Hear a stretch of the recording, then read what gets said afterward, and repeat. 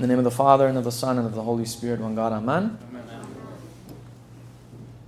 Just a quick announcement. Father Roni is in the confessional for anybody who wants to go to confession. As we close out this season of summer, which looks into repentance and how we can turn to God throughout the days of our lives, we hear this parable that Jesus tells us, which is sort of a parable about hope. Hope is understood as one of the three theological virtues. There's faith, hope, and love.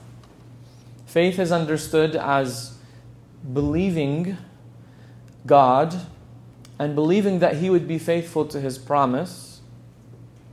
Love is, put simply, the free gift of self in a total, unreserved, unconditional way. And hope is distinguished from these two in that it's confidence. It's the confident expectation that God will bring about His promises despite the obstacles that are in front of us. So hope is properly ordered when this hope is in the right person. Because when hope is put in the right person, you're hoping in the one who will deliver. And who is the best person who is faithful to His promises besides God, who is the good Father who keeps His promises? Hope is disordered when we begin to place our hope in anyone other than God. And oftentimes we think losing hope looks like someone is depressed, or someone is sad, or someone is kind of blue or unmotivated. I think this could be true, but I think hopelessness or losing hope takes another form. Losing hope can also look like not just losing hope in the truth that God would deliver me, God will provide, and God will fulfill His promise for those whom He loves, but beginning to place that hope elsewhere. And specifically, oftentimes, when our hope is not in God, where else does it go? Who else do we trust the most? Ourselves.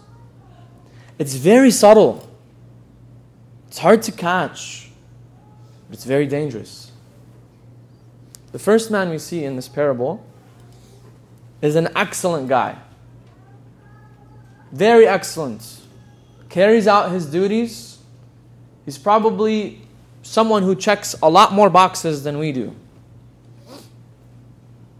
He fasts twice a week. Probably more than you and me. He prays probably more than you and me. And that he goes to the temple and he offers incense daily.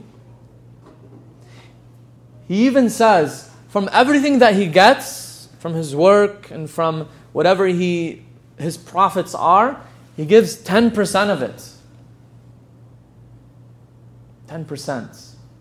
Probably a lot more than what most of us give. I could tell because I see the church's financial statements. I'm joking. So this guy probably checks a lot more boxes than we do. However, this man does not go home justified just because he's checked these boxes. And he doesn't go home justified. He doesn't go home righteous in the eyes of God. Why? Because his hope was not placed in God. His hope was placed in his own strength, in his own ability. And when he really goes to the temple, he's not praying and asking God, and he's not doing these things because he says, God, I need to do these things because I need the help. No, he's going to the temple and saying, look at what I'm doing. Thank God I'm not like everybody else. And who knows? The devil is smart. The devil is smart enough to say, I'm going to lose these battles of fasting. I'm going to let him fast. I'm going to lose these battles of prayer. I'm going to let Him win this one. I'm even going to lose the battle of almsgiving. I'm going to let Him have all of these, just so that the biggest battle, the battle of pride, I can win that one. And He wins against this guy, and He dupes him into believing that he can believe in his own strength and power to get him to where God wants him to. And that doesn't work. And we've tried it. It's tried and true. As much as we believe that we can get there on our own strength, it doesn't work. We Christians, we have a beautiful moral compass. What the Scriptures give us and what Jesus shows us, He shows us a beautiful, joyful, and fulfilling way of life. Although it's difficult, although it's hard and demanding, it's a beautiful moral compass that God gives us. However, the moral compass God gives us is not so that we can see ourselves as better. The moral compass Christ gives us to fulfill in this way of life is to show us, is to be the medicine for our lives, is to show us how desperate we are to hope in God alone. Oftentimes, many of us say, I could never do that. That's something I would never do. I would never do this sin. I don't know how people do that. Sick-minded, right? Or maybe we promised ourselves at maybe a younger age, or maybe before we do something in our lives, or as we're younger, we say, I would never do this and what these people are doing. The majority of us who planned in our early lives that we would never, or we stand on our moral high ground and we say, we wouldn't dare do that, we often find ourselves having done the thing that we say we would never do. If I'm wrong, if you're hearing this, and if I'm wrong, thank God. But if I'm right in saying this,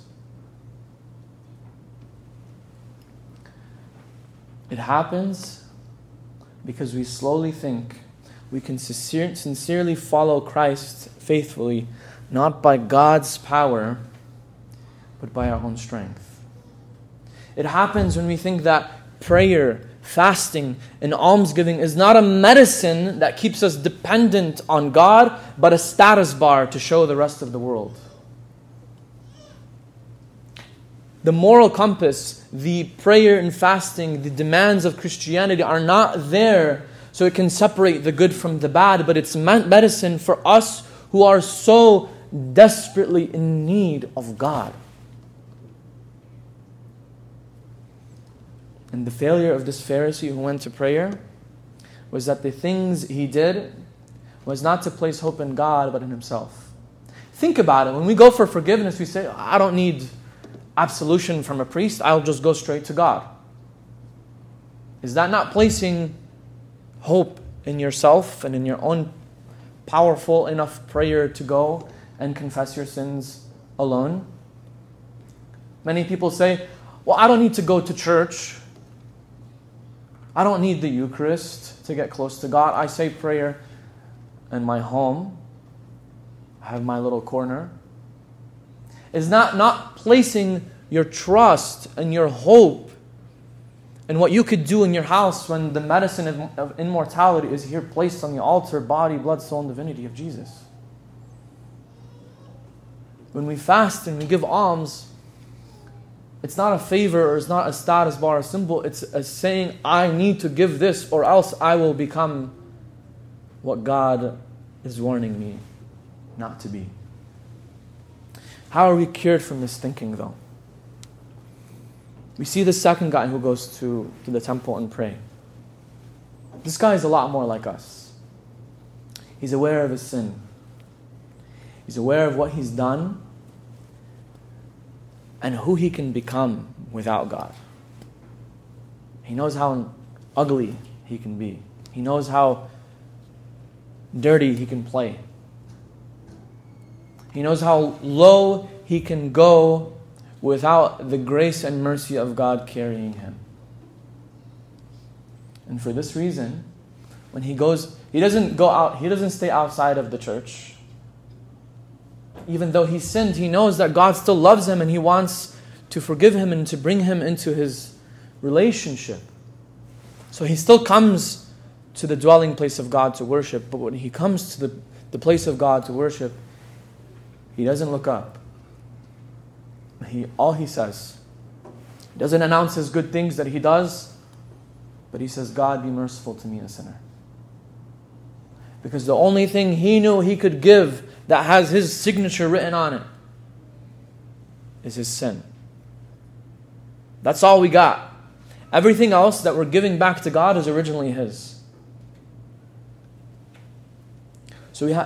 So we have to be ready to believe that without actively hoping in God, not just saying God will take care of things, no, actually doing things that God instructs us to hope in Him, we actually have the capability as sinful, fallen human beings to do the sins of those people that we're shocked by.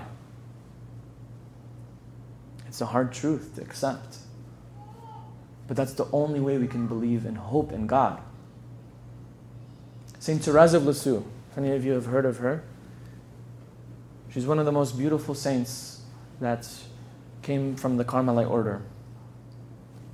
Her spiritual director, the one who kind of walked with her and guided her and talked with her, he would say that this girl, this beloved woman, was so close to God that he doesn't even recall her even doing a mortal sin. But do you know what she says?